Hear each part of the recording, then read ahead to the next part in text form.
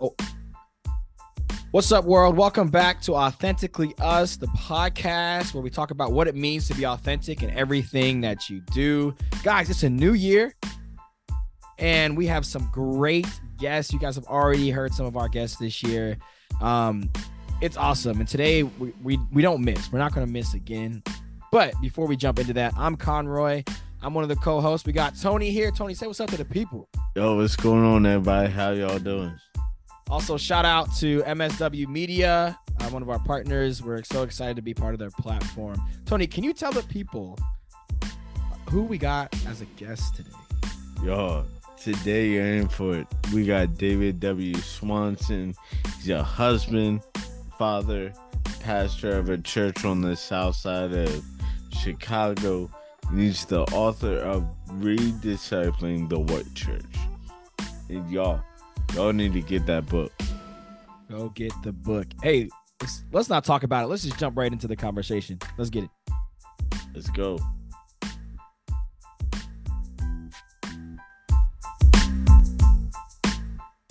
Well, welcome back to another episode of Authentically Us. Today we got David Sawnson. What's going on, David? Man, thanks so much for having me. Glad to be here. Oh yeah, for sure. Um, Tell the people a little bit about where you grew up and what your upbringing was like.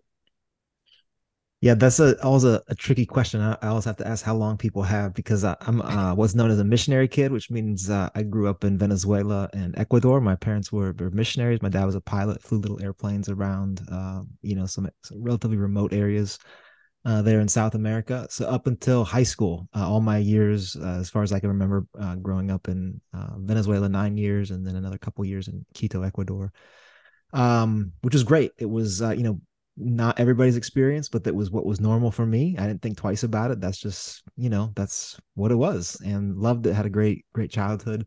Moved to Southern California during my high school years. So the Inland Empire, if anybody knows the Inland Empire of Southern California. And these were, to kind of date myself, this was the early 90s. So these were O.J. Simpson years, Wow. Rodney King years. California state legislature was attempting to pass legislation that would make it illegal for children of undocumented immigrants to attend public schools. So this is kind of my slowly coming to awareness of what it means to be an American, having grown up outside the country. And then college in North Carolina, where my wife and I met each other. And then we moved north up here to Illinois for grad school. Thought we'd be here a year. And 22 years later, we are still here. We're on the south side of Chicago. Helped start a church 13 years ago here in the Bronzeville community. And love it. Hope to be here for the rest of my life. I had a couple follow-ups from that. So are you fluent in Spanish? Depends on who you ask, and depends on how long I have to brush up on my Spanish. My accent is good, but my grammar is probably a little rusty. Yeah. And then what part of the Inland Empire? Because that's an important fact that you dropped in there. Right, right. And only a small percentage of your listeners might actually care about that. But so I would say Redlands, but what is actually true is that we lived in a place called Mentone, which was just outside the city limits of Redlands, kind of going up into the mountains a little bit. And people who were from Mentone called it Mentone Beach, because the idea was that when the big earthquake finally comes, Mentone would have beachfront property when the rest of the state fell into the ocean. Wow. Okay. That's good to know. That is good to Uh, know. that's awesome. So you talked a little bit about being a pastor's kid, being a missionary kid, Mm-hmm. excuse me. What had you end up being in pastoral ministry? Yeah, I mean, I had a great experience. I sometimes talk to kids who grew up in ministry families, and it wasn't a good experience for them, and that's just wasn't my story at all. I had a very healthy family, healthy parents, and my sister. I think both of us just grew up. For our parents, between us and ministry, it was a good family situation growing up. And so the idea of ministry for me growing up was always a positive one. I saw it as an exciting thing to do. an exciting way to participate in what God was doing in the world. But I didn't apply that to the church. To me, the church was it wasn't as exciting. It was, Mm. I like to say, it was a benign necessity, but it wasn't where the action was. Like if you wanted to really be doing exciting stuff with God in the world, it probably wasn't going to be in the local church. And so I always had that in mind. I thought I would, be involved in ministry some kind outside of the church.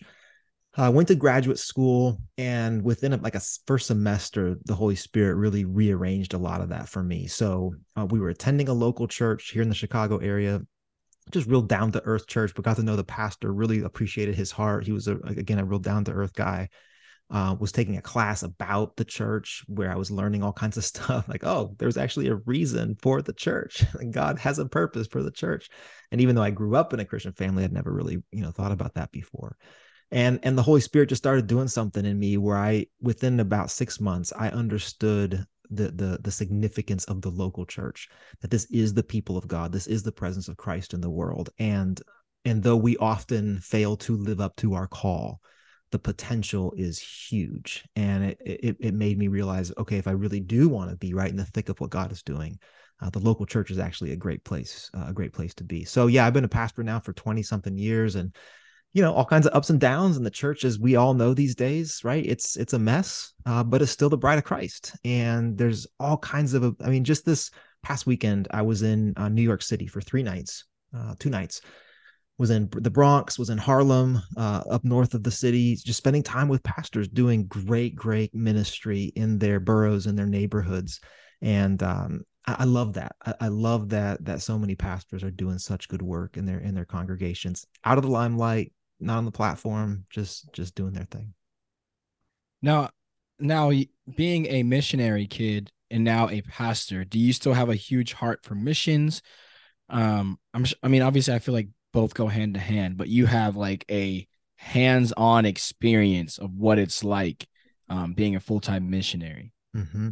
No, I love that question. I think what I would say is that I have a huge heart for mission, for the mission of God. I heard somebody say a long time ago that it's not that the church has a mission, it's that God's mission has a church. God's mission existed long before there was ever a church, right? Like from the very beginning of creation, God's mission of especially post fall, right? Of reclamation, of restoration, redemption from jump, right? God's mission is moving in the world. And so we live in the age now of the church where we get to participate in that. So that mission is everywhere. I think I used to would have said, yeah, you got to be a cross-cultural missionary or overseas missionary. But man, God's mission is everywhere. And so, for example, our church sent a small group of people to Ecuador over the spring break last year. Had a great time. It's with a church community there that we're connected with. But this year, they're coming to us. The church in Ecuador is sending their folks to do mission in our community here in Chicago, and that's a vision I get really excited about. Like it should go both ways, because we have just as much, if not more, to learn from, to be discipled by the global church around the world. So that's where my heart gets excited these days, is thinking about what it looks like to really be in a relationship of mutuality when it comes to God's mission. I never thought about that way, but I love your viewpoint on that about seeing it as God's mission. And what my understanding of Chicago is that it is very diverse, right? You got a lot of different ethnicities, different shades of the rainbow there, right? Mm-hmm. But I've also heard that it is also very segregated. Mm-hmm. And I mean, you grew up in SoCal, you even, I would say San Diego more, is that we're very integrated with Right. kids going to school with Black, white, Filipino, Mexican, and Asian all in the same diaspora. And I guess my question is, what I loved, one of the things you said is that the Ecuadorian church came up to you guys, Mm-hmm. and I love that. Do you see a big divide, specifically in Chicago, in the church, kind of reflecting the city? How it's kind of Mm-hmm. spread out. Yeah. No, I mean, that's that's the heartbreak of our city, and not just our city. Certainly there's others as well, though I think you're right that there's certain areas in our country that are far more integrated, for lots of different reasons. But yeah, here in Chicago we have a legacy of federally enforced racial discrimination when it comes to housing. And so our city, kind of has the built environment itself has that legacy of federally imposed segregation. Now that federal those laws no longer exist, right? But the legacy is still there, and the way that people accumulate wealth in this country is typically through their housing, and so I can be born into an era when those laws no longer exist, but still be given a head start by virtue of who came before me. So yeah, the neighborhood that our church was started in, it's called Bronzeville. It was the one neighborhood in the city of Chicago where African American people moving north from the Jim Crow South during the Great Migration could move with a level of safety and security. So it's an amazing neighborhood. History is skin deep in our neighborhood. All kinds of famous folks who lived in the community. Amazing things that have happened over the years. So I love it because I love history. You just walk around, it's just right there. It's living history, right? But that legacy still exists today. So the south side of Chicago is majority African American, west side majority African American. Some of the ethnic neighborhoods still exist a little bit more on the north side, and this means that poverty gets concentrated in certain neighborhoods. The way that schools are funded because of local taxes. So some schools have more resources than other schools, and so on. So that legacy of segregation is still with us today. And it's my contention that those of us who are Christians are called to not conform to that legacy, right? Like the way that we live and worship and act in the world should cut across those old lines of division and segregation and demonstrate something different to our city. Yeah, that's good. So you are clearly aware to racial disparities, not only right now as you're talking, but if anyone were to follow you on Instagram and see your posts, you are unashamedly calling out the white church. Um Talk to us about what it looked like for you to wake up to your whiteness. Mm-hmm. Mm-hmm. Yeah, I didn't have a Damascus Road experience. There wasn't one, singular catalytic moment where, kind of the scales fell from my eyes and I woke up to the reality of race and racialized whiteness. I think it was much more of a slow waking up process. I do think that having grown up in an environment where I was the cultural linguistic minority did probably sensitize me in a certain kind of way to just be a little bit more vulnerable, to difference than I might have been otherwise. But yeah, when we moved to the Chicago area, we got to know some good friends. A guy who's now my best friend, who himself grew up on the south side, is from the south side of the city, and so as we got to know the city, we were getting to know it, through their eyes a little bit. And just hearing stories, right? Just hearing people's kind of lived testimonies of what life was like from different starting points than I had known. And I think one thing that we see with white people sometimes is the struggle to believe people's experiences when those experiences are very different than their own. For whatever reason, that was never an issue for me. I just believe people. They say this is what happened to me. It's like, okay, then that happened to you. And just because it's different than what happened to me doesn't mean it's not true. It just means like, well, I got some learning to do, right? I need to understand, why is it that happened to you? Why is there a pattern there that you have been impacted by that I have been oblivious to? So I think I had some natural curiosity that just, learned a little bit more, then learned a little bit more, then learned a little bit more, made these friends, then these friends, then these friends. Do you know what I'm saying? So that over time, right, my life just gets kind of turned around in such a manner that, well, now this is my community. These are the people who I'm attached to. These are the people I'm doing life with. These are the testimonies that I'm hearing on a regular basis. So yeah, I think it's been a long process. It's been a long journey. I think for those of us who are white, there's no arriving, right? Because we live in a sinful world, which means that I am prone to backsliding. I am prone to retreating into my cultural comfort, my cultural privilege. That's what it means to be a sinful person in a fallen world. So there's no arriving at some, mystical, magical place of wokeness for white people. It's the journey, the lifelong journey of sanctification and discipleship and following Jesus, which I think that's true for all of us in different ways, right? Like that's the life of faith. We don't depend or rely on our own self-righteousness. We're always dependent on the grace of Jesus. As a white person, that takes a particular shape, but I'm dependent on the same gospel as everybody else is. Yeah, that's so good.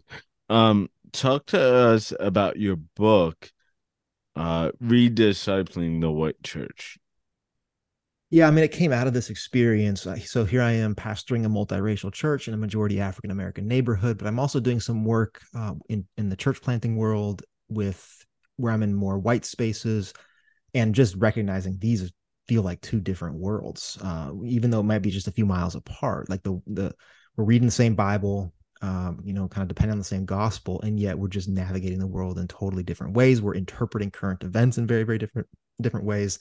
And I was seeing in that moment in time, particularly, that there was a large percentage of white people, white Christians, who were excited about certain political movements that, were seen as a threat to many of my, friends and colleagues and community members of color. And I was like, man, this is wild to me. Here you have Christians of color, and in my context, particularly African American Christians, saying, so, hey, some of these political movements are a threat to our communities, are fear inspiring, and yet white Christians kind of just tuning that out, ignoring those experiences, those testimonies.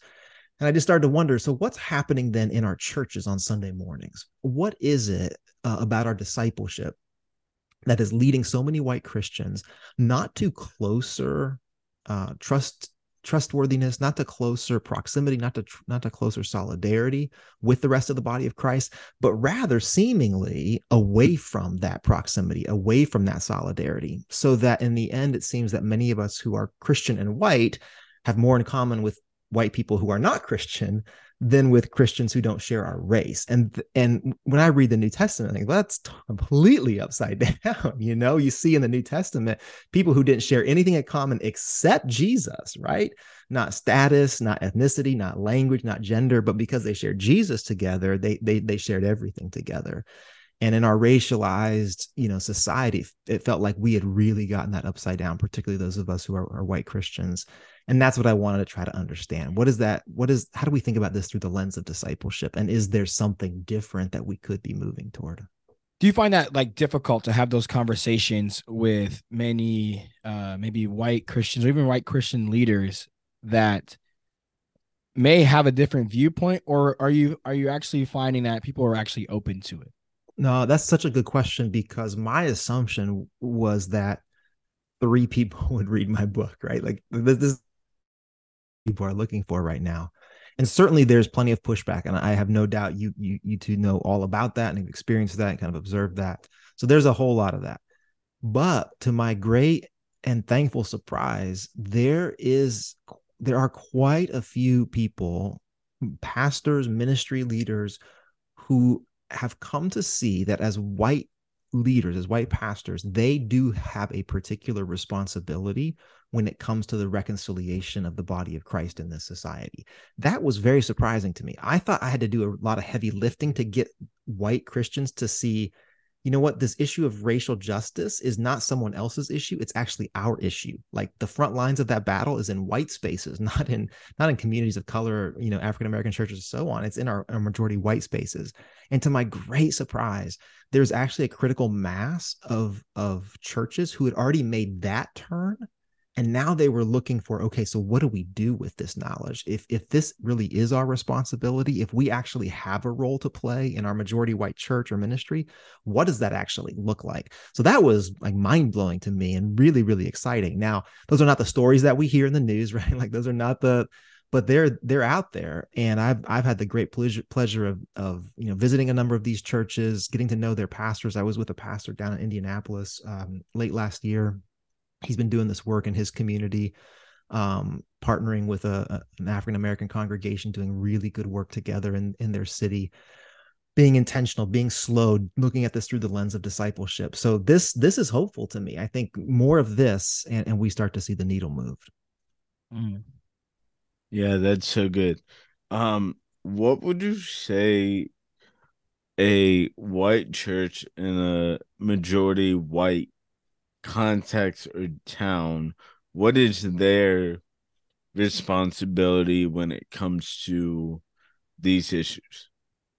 Right? Because for most of our history, we would tend to say, because I'm in a majority white church in a majority white town, there's nothing I can do. And I've had friends who pastor these sorts of churches come up to me and say, "Oh, I love that you're in the city. I love that you're a multiracial church. I wish I was there, but because I'm not, there's not really anything I could do." And I was kind of like, "Yeah, I guess that's true." But that misunderstands fundamentally the nature of race, right? The history of race is the history of whiteness. There's whiteness before there is the racial categories that we understand today. Whiteness is built on the pursuit of power and exploiting and plundering power. We can get into that if we want. But if that's true, if that history is true, then what that means is that those majority white spaces are actually where the discipleship really does need to happen first, right? And so the white instinct has been, okay, if I'm gonna be involved in racial justice, then I need to go over there where there are some fill in the blank, Latino people, African American people, urban people, right? All the things, right? Well, actually, no. Because of how we understand what race actually is, the real work is needs to happen right in our majority white community. So what do we do about that? Well, I think it starts by helping white Christians understand what it means to be white. That our society has conditioned us, has discipled us, I'd say, to think of ourselves as unraced or unethnic or uncultured, right? We're just the neutral by which everybody else is kind of categorized and observed. We're the beige background. Um, but of course, we know that's not true. We know that to become white in this country, you had to give away your culture. You had to give away your ethnicity in order to gain the power of racial whiteness. So there's some formation that needs to happen around that. And you think, well, that sounds sociological. Yeah, okay. There's sociology in there. There's history in there. There's a whole lot of Bible in there, right? Because how did God create us? Where does culture come from? It comes from God's good creation. So what happens to a people when they give away their birthright of culture, of ethnicity, of place in order to gain power? So this is Bible theology stuff that we can be doing with our folks. What does it look like to reclaim then God's good gift of culture and creation and place? What would it look like for a community of white Christians to say, our posture is going to be one of repentance and confession, but also one of joyful expectation, because now we are in this place and this is God's place as well. And so we're going to allow ourselves to be cared for by this place, informed by God's creation, even as we come to care for it and love it. And then here's what happens, Antonio. 9 times out of 10, the white people who said this place is all white come to understand actually it's not. that our racialization has kept us from actually really truly seeing. And so now I start to see that there's a lot more diversity in this place than I ever understood before. And sometimes that's race, sometimes that's ethnicity, that's culture, sometimes it's class, right? Like it manifests in lots of different ways. But the boundary crossing gospel then starts to open up our eyes to say, actually, I don't have to leave this place to start living in a radically different way, such that the body of Christ actually reclaims some of that surprising power to say, even in this place, people look and observe at this city on a hill and say, well, how do you do that? How does that hold together? Well, let me tell you about the gospel. Wow, that's good. So, I was a part of a church, that, you know, I was It's on wild. staff, It's um, wild. and, it was when Mike Brown, Philando Castile, Mhm. all these murders were happening, and I said to our pastor, "Hey, I realize this isn't even mentioned from the pulpit. We have people of color here. This needs to be addressed." And their response to me was, "Oh, we don't believe in a social justice gospel." Yeah. Um, And the reality of it is there are many Christians that hold that standpoint. What would you Mhm. say Mhm. to those Christians? Yeah, man, I've heard variations of that story so many times, and it doesn't get any less terrible anytime I hear somebody tell that story, right? So, Antonio, I mean, I hate that you were in that situation, and man, not that it matters. I'm sorry. I'm sorry that a pastor said that to you, because it to me it betrays such a misunderstanding of both the gospel, but also what does it mean to be the people of God together? Right. So there's two things that happen when that church or those leaders refuse to say anything from the front. There's at least a couple of things that are happening. One, yes, the people of color in that congregation are receiving a very pointed message about whose experience matters, about whose reality is normative in this space, about what sort of pastoral care you can expect, about whether your pastors are even aware of the dynamics that are impacting not one or two people, but countless people in this country. He literally can't turn on the news and miss how many people are being impacted by this moment. But the other thing that's happening is that you're abdicating your responsibility to disciple the white people in your congregation in a moment like that as well, because those white Christians are being discipled by what I would call racial discipleship in this country. Right, they're being formed to think of this of their neighbors through a racialized lens, what Brian Stevenson calls the narrative of racial difference. Right, and now you are not countering that destructive discipleship. You're not standing in front of your church and making very plain the heart of God for all of our neighbors. So there's a kind of pastoral malpractice that's happening in that moment of care. And then there's an abdication of the responsibility to disciple everybody in your congregation toward this kingdom ethic of reconciliation and justice. So I get that some people are nervous around the language of social justice. That's not a hill I want to die on. Call it what you need to call it. But if you're not engaged in the work of justice in our society, if you're not countering these false narratives, which are doing genuine harm to our neighbors and to the people of God, uh, that's an irresponsible move in my opinion. Yeah. I You mentioned one thing earlier about being a pastor for 22 years. Uh, Somewhere in that ballpark, yeah.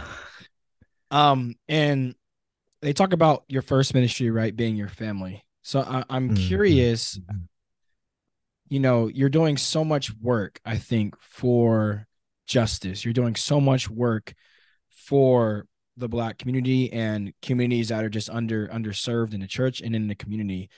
How does that reflect with your children, your wife, or even like your extended family members? Because we just know extended family Mm-hmm. members can be a lot. Be a lot. Yeah. Yeah. Yeah. Well, yeah. Let me not put anybody's business out there. That's not mine to tell. So let me say a couple things about that. I appreciate that question a lot, Conroy.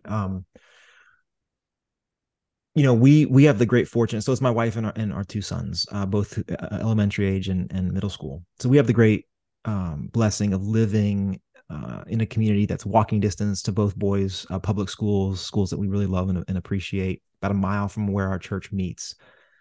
So we have we get to be close to our people, both our neighbors, but also our church people, and that's a huge gift. That's a huge gift. So a lot of public ministry can feel very disembodied, right? Like if it's on social media or you speak somewhere else, or you guys doing a podcast, right? Somebody could listen to this from anywhere in the world and they never actually get to meet the two of you. So there's a disembodied element to it. That's fine. It is what it is. If you're not anchored in actual community, embodied in flesh community with people who know you, who can check in on you, who can read your body language, that gets dangerous, I think.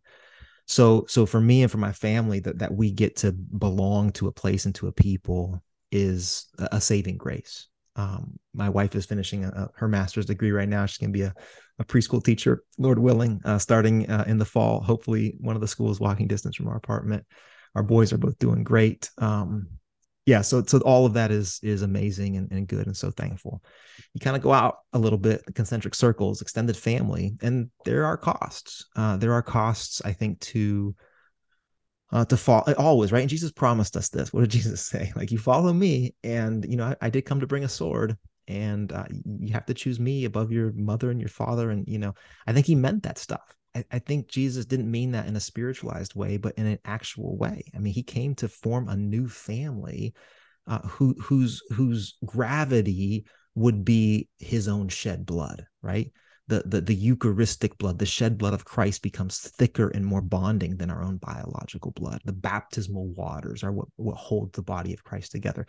That's It sounds nice, right? Until you actually experience that pulling apart, right? So that's the pain. The gift is that the family that God gives us is actually really, really good and far better than anything we could ever imagine. And so while there have been strains and pulls and tugs over the years, there's been, painful moments, no doubt. Um, it's not left me isolated. It's not left me alone. If anything, it's just drawn me deeper and deeper and deeper into the family of God. And so sometimes people will say, like, well, what about the pushback and the haters? And it's like, yeah, that stuff's all there. But like, what's the alternative? Am I gonna go back? Like, am I gonna go back to some segregated, community, to some majority? No way. This is just way too good, right? The family of God is far too good. The justice and righteousness of God are far too good, for me to ever want to, turn back. In your opinion, what does reconciliation or racial reconciliation mean to you? And what does that look like practically? Mm-hmm. And now that's a question we could spend a whole lot of time on. A lot of people don't like that word reconciliation because they're like, reconcile to what? At what point? Just take black and white people, for example. At what point were we reconciled in the first place? That point never exists. So what are you trying to reconcile to? Which is a super legitimate critique.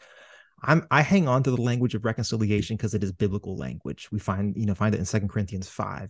And so for me, reconciliation, racial reconciliation between people has to be understood through the lens of our reconciliation with God, which is to say that we were reconciled to our very creator, something that we had no merit for, no business, even imagining, and yet God makes this possible. So when we're talking about racial reconciliation, I don't have in mind returning to some utopia when everything was fine.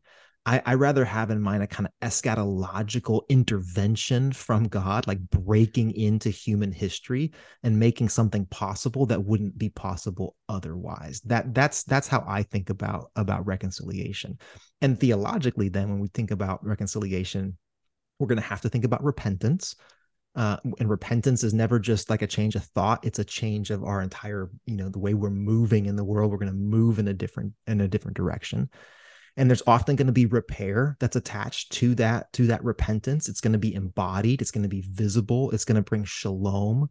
So our church is studying right now Isaiah 58, and God says in Isaiah 58, you're going to be called restorers and repairers of the breach, right? Like, it's physical. You can touch it. You can see it. Like, this thing was broken and now it's built.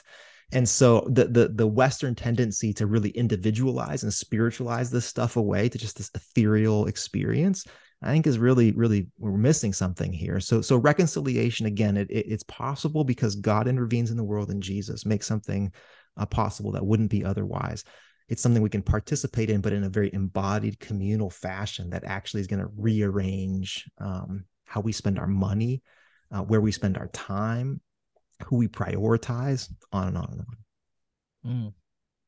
What would you say you're most proud of in terms of that? Like, in terms of reconciliation, or essentially like when it comes to discipling the white church, or like kind of desegregating the church? Because I see on your Instagram, like, you're really big with, like you said, you're in, very white spaces with church planters, but you live in different communities and your church is a different community.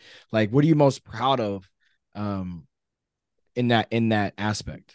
Can I say two things? Yeah, absolutely. All right. So the first would be very local. It's our church. I did not think I would be the pastor of this church without going into the details. It was kind of a last minute thing. And even when I got called to be the pastor, I'm like, I am the wrong person. This is a Black neighborhood, a multiracial church.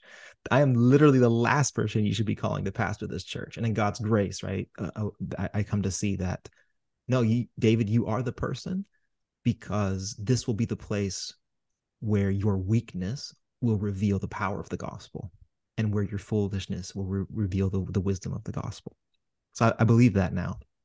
But the fact that 13 years later, our church is still here, we got this thriving community, that there is this racial, ethnic, cultural diversity. It's not perfect, it's messy, but we're doing it. We're living life together. We're worshiping. We launched a nonprofit a handful of years ago that's working with young people in our neighborhood who've been impacted by traumatic events of some kind, many who've experienced gun violence.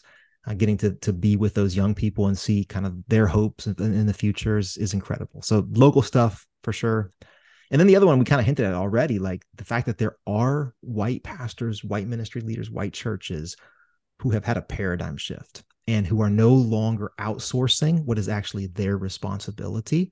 And they're growing up, they're maturing in their faith in a way that's allowing them to lead in their majority white spaces without losing themselves, without abdicating that responsibility. That's a big deal to me. I really do believe this is spiritual work. I think there's spiritual warfare around this work. And so when I see people in those situations taking on some of those really ancient strongholds, understanding their battle really is against principalities and powers, that's a big deal. And I pray their success. I pray that they get networked with each other so they don't feel lonely and isolated. But I do feel proud to be associated with folks like that. Mm. When you think about the church, Tony and I talk a lot about how the church is a beautiful thing. And that's Big C Church, right? As a whole. But there's a lot of things at the church. It's not so beautiful. But I do want to get your How take. long do you got? How long you got? Right. I do want to get your take in, like, what do you love about Big C Church, the church in general? Because you've seen it in so many different facets. I went on a missions trip 2012 to Kenya, and it's like doing the church is like, it's like amazing, and then now, I serve in a local church and it looks different. It's still amazing. But what are some things that you love about the church? I love the messiness of it. And by messiness, I don't mean like the real big mess, right? I don't mean the manipulative messes that we see right now, the power abusing messes. That's not what I mean. I mean like average people learning how to love each other, learning how to care for each other.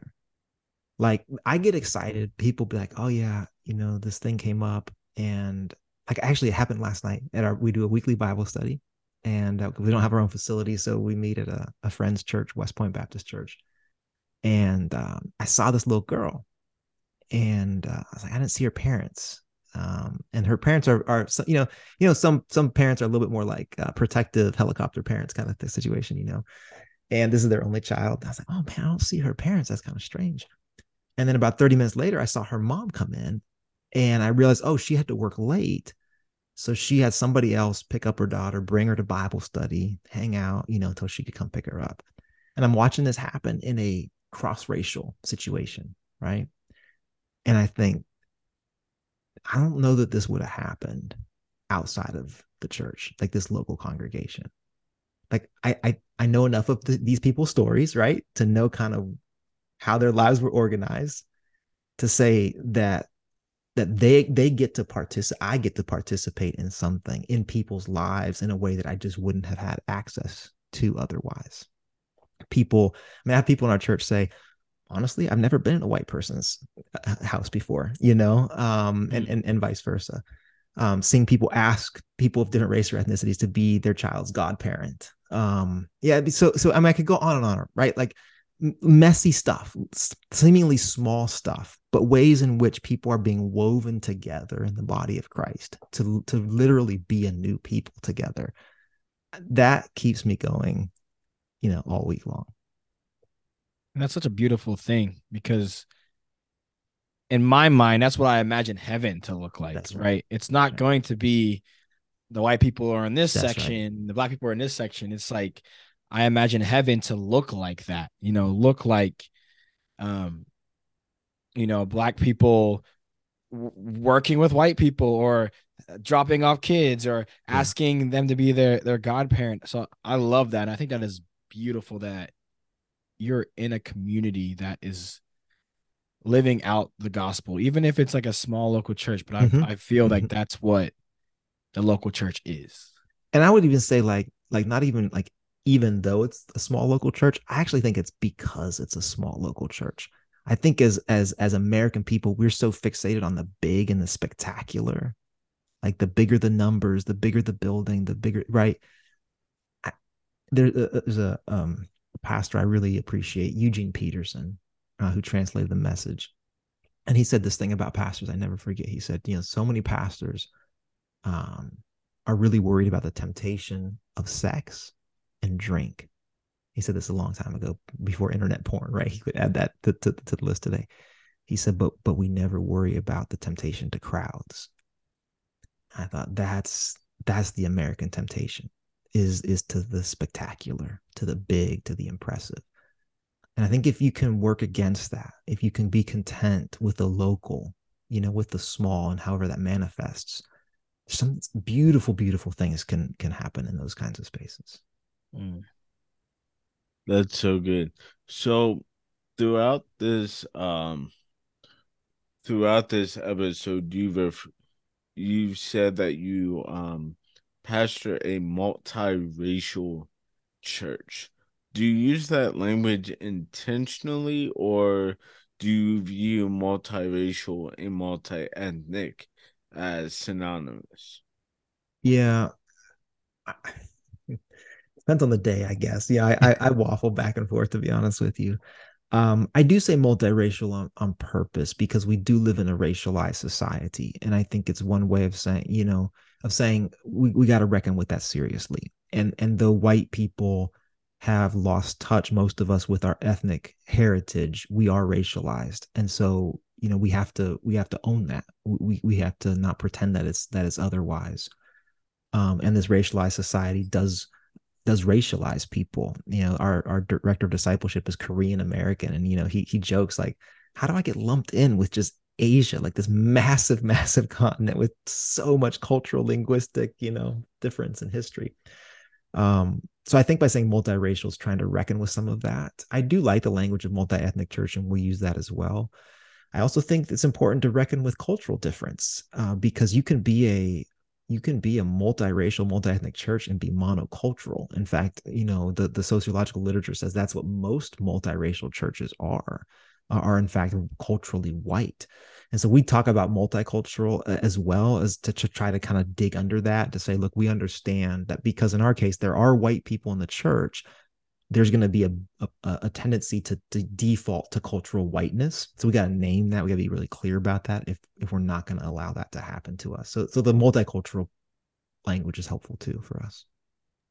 That's really good. Can you go more into like what you mean by being multiracial but still being monocultural?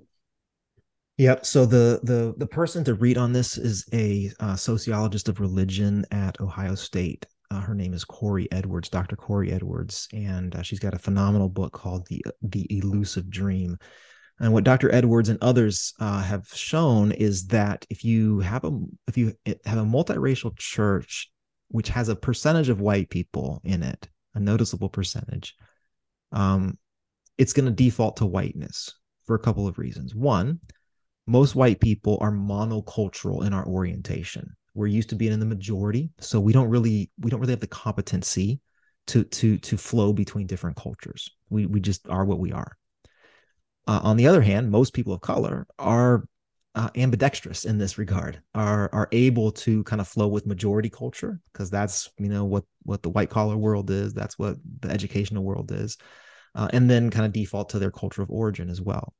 So you have a dynamic where you have one group of people who are kind of stuck in their monocultural orientation, and then you have a bunch of other people who can flow a little bit more.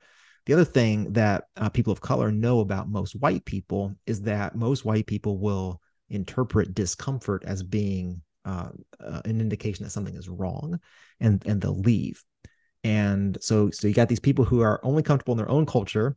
If they get uncomfortable, they're probably going to leave.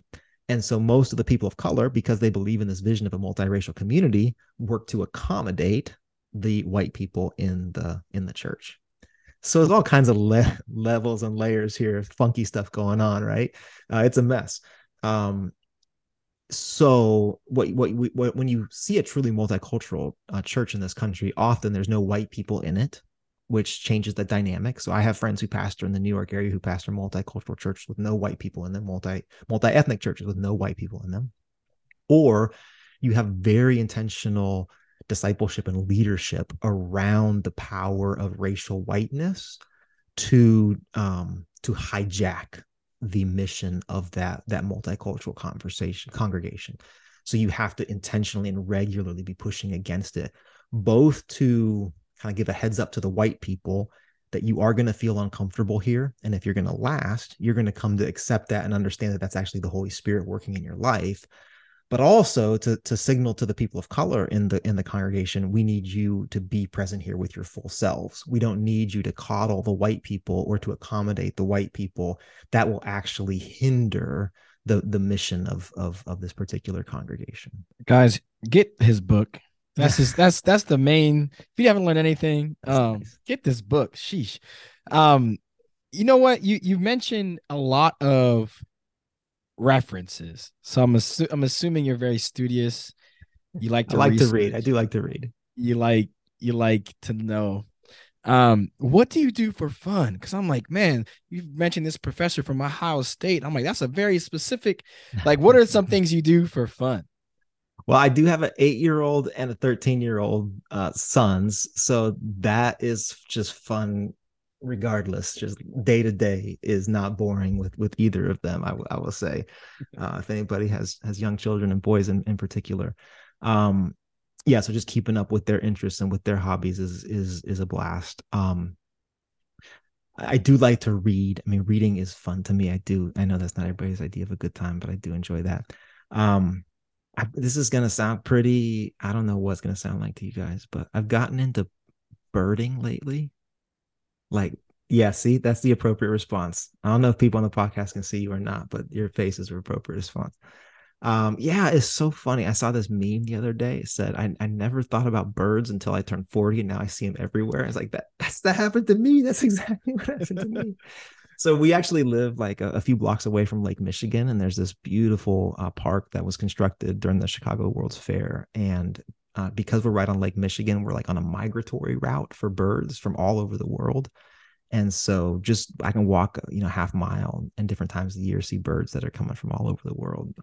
That's actually become like a spiritual practice for me. The next book that I'm working on has to do with the intersection of creation and race. And so I've been spending a lot more time just kind of thinking about environmental ethic and so on. So I love that. I love being in that space. And my Sabbath day is Tuesdays. And so I walk out there for hours, no matter what the weather is, just soaking it up. Just, I love that. And then I'll say the last thing, Chicago is the best food city in the world. No shade to anybody else, but like we have the best food in the world because we have all these great neighborhoods. So I love eating in different places. My wife and I love trying out different restaurants, depending on the mood. So if you want to eat really well, come to Chicago. So good. That's so good. Our last question before we transition. What does it mean for you to be authentically you? Man, that's I know that you asked that question to probably everybody. It's a question that I've wrestled with over the years, to be honest. So growing up in as a cultural minority, I think I learned at a very early age to try to blend in as much as possible, right? Because my skin color, my accent, all of that, my hair color, all of it made it very clear that I'm not from here. Like I'm not one of the group. And so trying to figure out the accent as quickly as possible, I remember being a kid and not totally knowing the language yet, but trying to pick up, like, should I be laughing right now? Everybody else is laughing. I need to laugh right now. Do you know what I'm saying? Like, to not be on the outside. And that formed me in a pretty deep way, I think, to sort of be almost like a chameleon, right? Like, depending on what situation I'm in, read the cues, read the social cues, find a way to blend in. So that's actually a question that I've wrestled with a lot over the years. I have a spiritual director who she and I meet, once a month for the past 13, 14 years. And this has been a kind of topic of conversation for me. So I'll say that what I'm coming to understand is that God has given me particular experiences that are my experiences and that have shaped how I see the world. Like growing up where I grew up, in the setting where I grew up, that was not unintentional. God has given me particular lenses of seeing the world, of trying to synthesize things, of seeing things that maybe other people haven't had the chance to see. Even like this example of birds. Like my church is so tired of sermon illustrations about birds. But I'm like, you all got to see this. Like they're all around you. This is God. I know we live in the city, but God's creation is everywhere. We can't miss this. This is important. They kind of roll their eyes and laugh a little bit. But the last thing is, I'm really taken by this idea that God's creation still holds the power to form us, to shape us, to make us fully who God has called us to be. That we are people of the dust. We are people of the dirt. That is the breath of God breathed into the clay, to the dirt that breathes life into us. And so there's something important about the fact that I've lived in Chicago for 20 years, that I've lived in this neighborhood for a long time. That's gotten into my skin in a way, right? Like that's shaped me in a way. So to be authentically me is to be authentically me in this place. There should be things about me that are kind of ununderstandable unless you understand my place. Like you have to understand kind of where I come from in order to truly understand me. And that is so foreign to racial whiteness. Racial whiteness is like detached from place. It's hovering above place. It's saying place doesn't matter. So that's been a big part of my spiritual journey lately. And it's been so good. It's just been so refreshing. And yeah, it's something I hope to invite more of us into. Man, thank you so much. That was such a real answer, a real authentic answer. So definitely appreciate that. But we do want to transition to our next segment, which is called Rapid Fire. Now, Rapid Fire is when you ask you 3 questions and you're going to answer first thing that comes to mind. Don't pass go. Don't grab any of those books behind you. They're super deep as well. So first question is, what is the best pizza in Chicago? It's called Piece, Piece. And this is a little heretical because it's not deep dish. It's thin crust, Connecticut style pizza. It's phenomenal. It's been my favorite for at least 15 years. I'm writing it down next time for when we go. Yeah, for sure. What breaks your heart? Apathy and contentment with the status quo. And who has influenced you most in your life? I think my parents for sure, without a doubt. I've been married for 23 years, so my wife, absolutely. And then I've been blessed with some incredible mentors. I remember being in grad school and hearing people talk about being mentored by this person and that person. I'm like, I want a mentor. I want a mentor like that. And I heard somebody say, if you don't have actual mentors, pray that God would bring mentors into your life. And I did. I started praying for that. And when I look at the mentors that I have now, the women and the men who have such wisdom and such experience, have done such amazing. I'm like, I don't know how I even know you, much less that you are mentoring me. Man, I would say that to anybody out there who feels like they need a mentor, especially in a certain area, just start praying that God will bring you into relationship with somebody. Man, David, this has been so good. Please let the people know where they can find you. Let us know what you have coming up. Yeah. Well, likewise, fellas, this was really good. Thank you for what you're doing. You're both really gifted conversationalists and asking questions. And yeah, I really enjoyed this. I have a website. It's just DW Swanson, dwswanson.com. So all the links to social media and stuff can be found there. I do an occasional newsletter that links to that as well. I'm under contract writing this book on creation and race. It's not going as quickly as I would like it to go because our church is in the middle of purchasing a pretty significant property right now that we're partnering with a school and a nonprofit on. So I'm in way over my head on all of that. Don't have any experience doing that, but that's the big exciting project that I do have in front of me. Well, thank you again so much for your time and for this interview. Thanks to you guys. Really appreciate it. Blessings to this good work. Until next time, be authentic in everything that you do.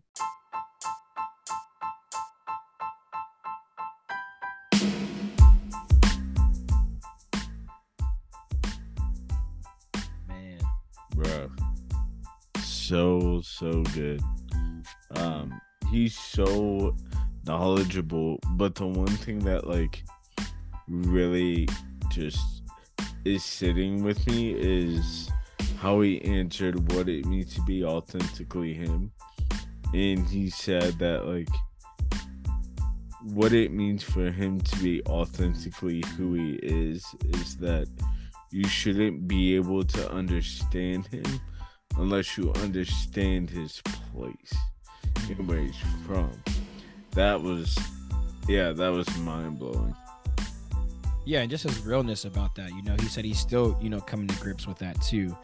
And I love that. I also just loved how intentional he is about this work that he's doing and how carefully he's going about it and how prayerfully and how he's truly relying on the Holy Spirit to go through it, because it is hard work. And I love that a white pastor that's living in the South Side is standing on the grounds to help redisciple the white church to understand that there are things that need to be changed. Yeah. And to see and hear his passion through that is amazing.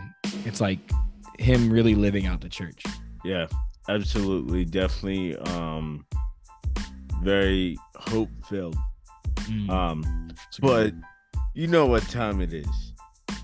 Boy, it is the friendship quiz. The friendship quiz where it proves that in 2023, Conroy is the better friend. Yeah, we'll see about that.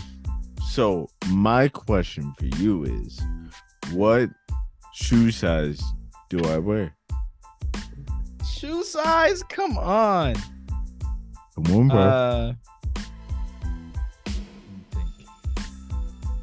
You wear size 9. Final answer. So close. I'll give you that. 8.5. But you were very close. Okay, but I'm sure some shoes are 9. If I wear like 2 or 3 socks on a foot, sure. Okay, but you said you give it to me, so I'll take it. So 1 for this year. Let's go, man. Hey guys, this has been an amazing episode. Take a look at our social medias, guys. We have t-shirts now. DM us if you would like a t-shirt, Authentically Us, the podcast t-shirts. Take a look at our social media and give us a review, a like, wherever you listen to podcasts. We're going to be dropping every single Tuesday. Don't miss it. And until next time, be authentic in everything that you do. Peace. Peace.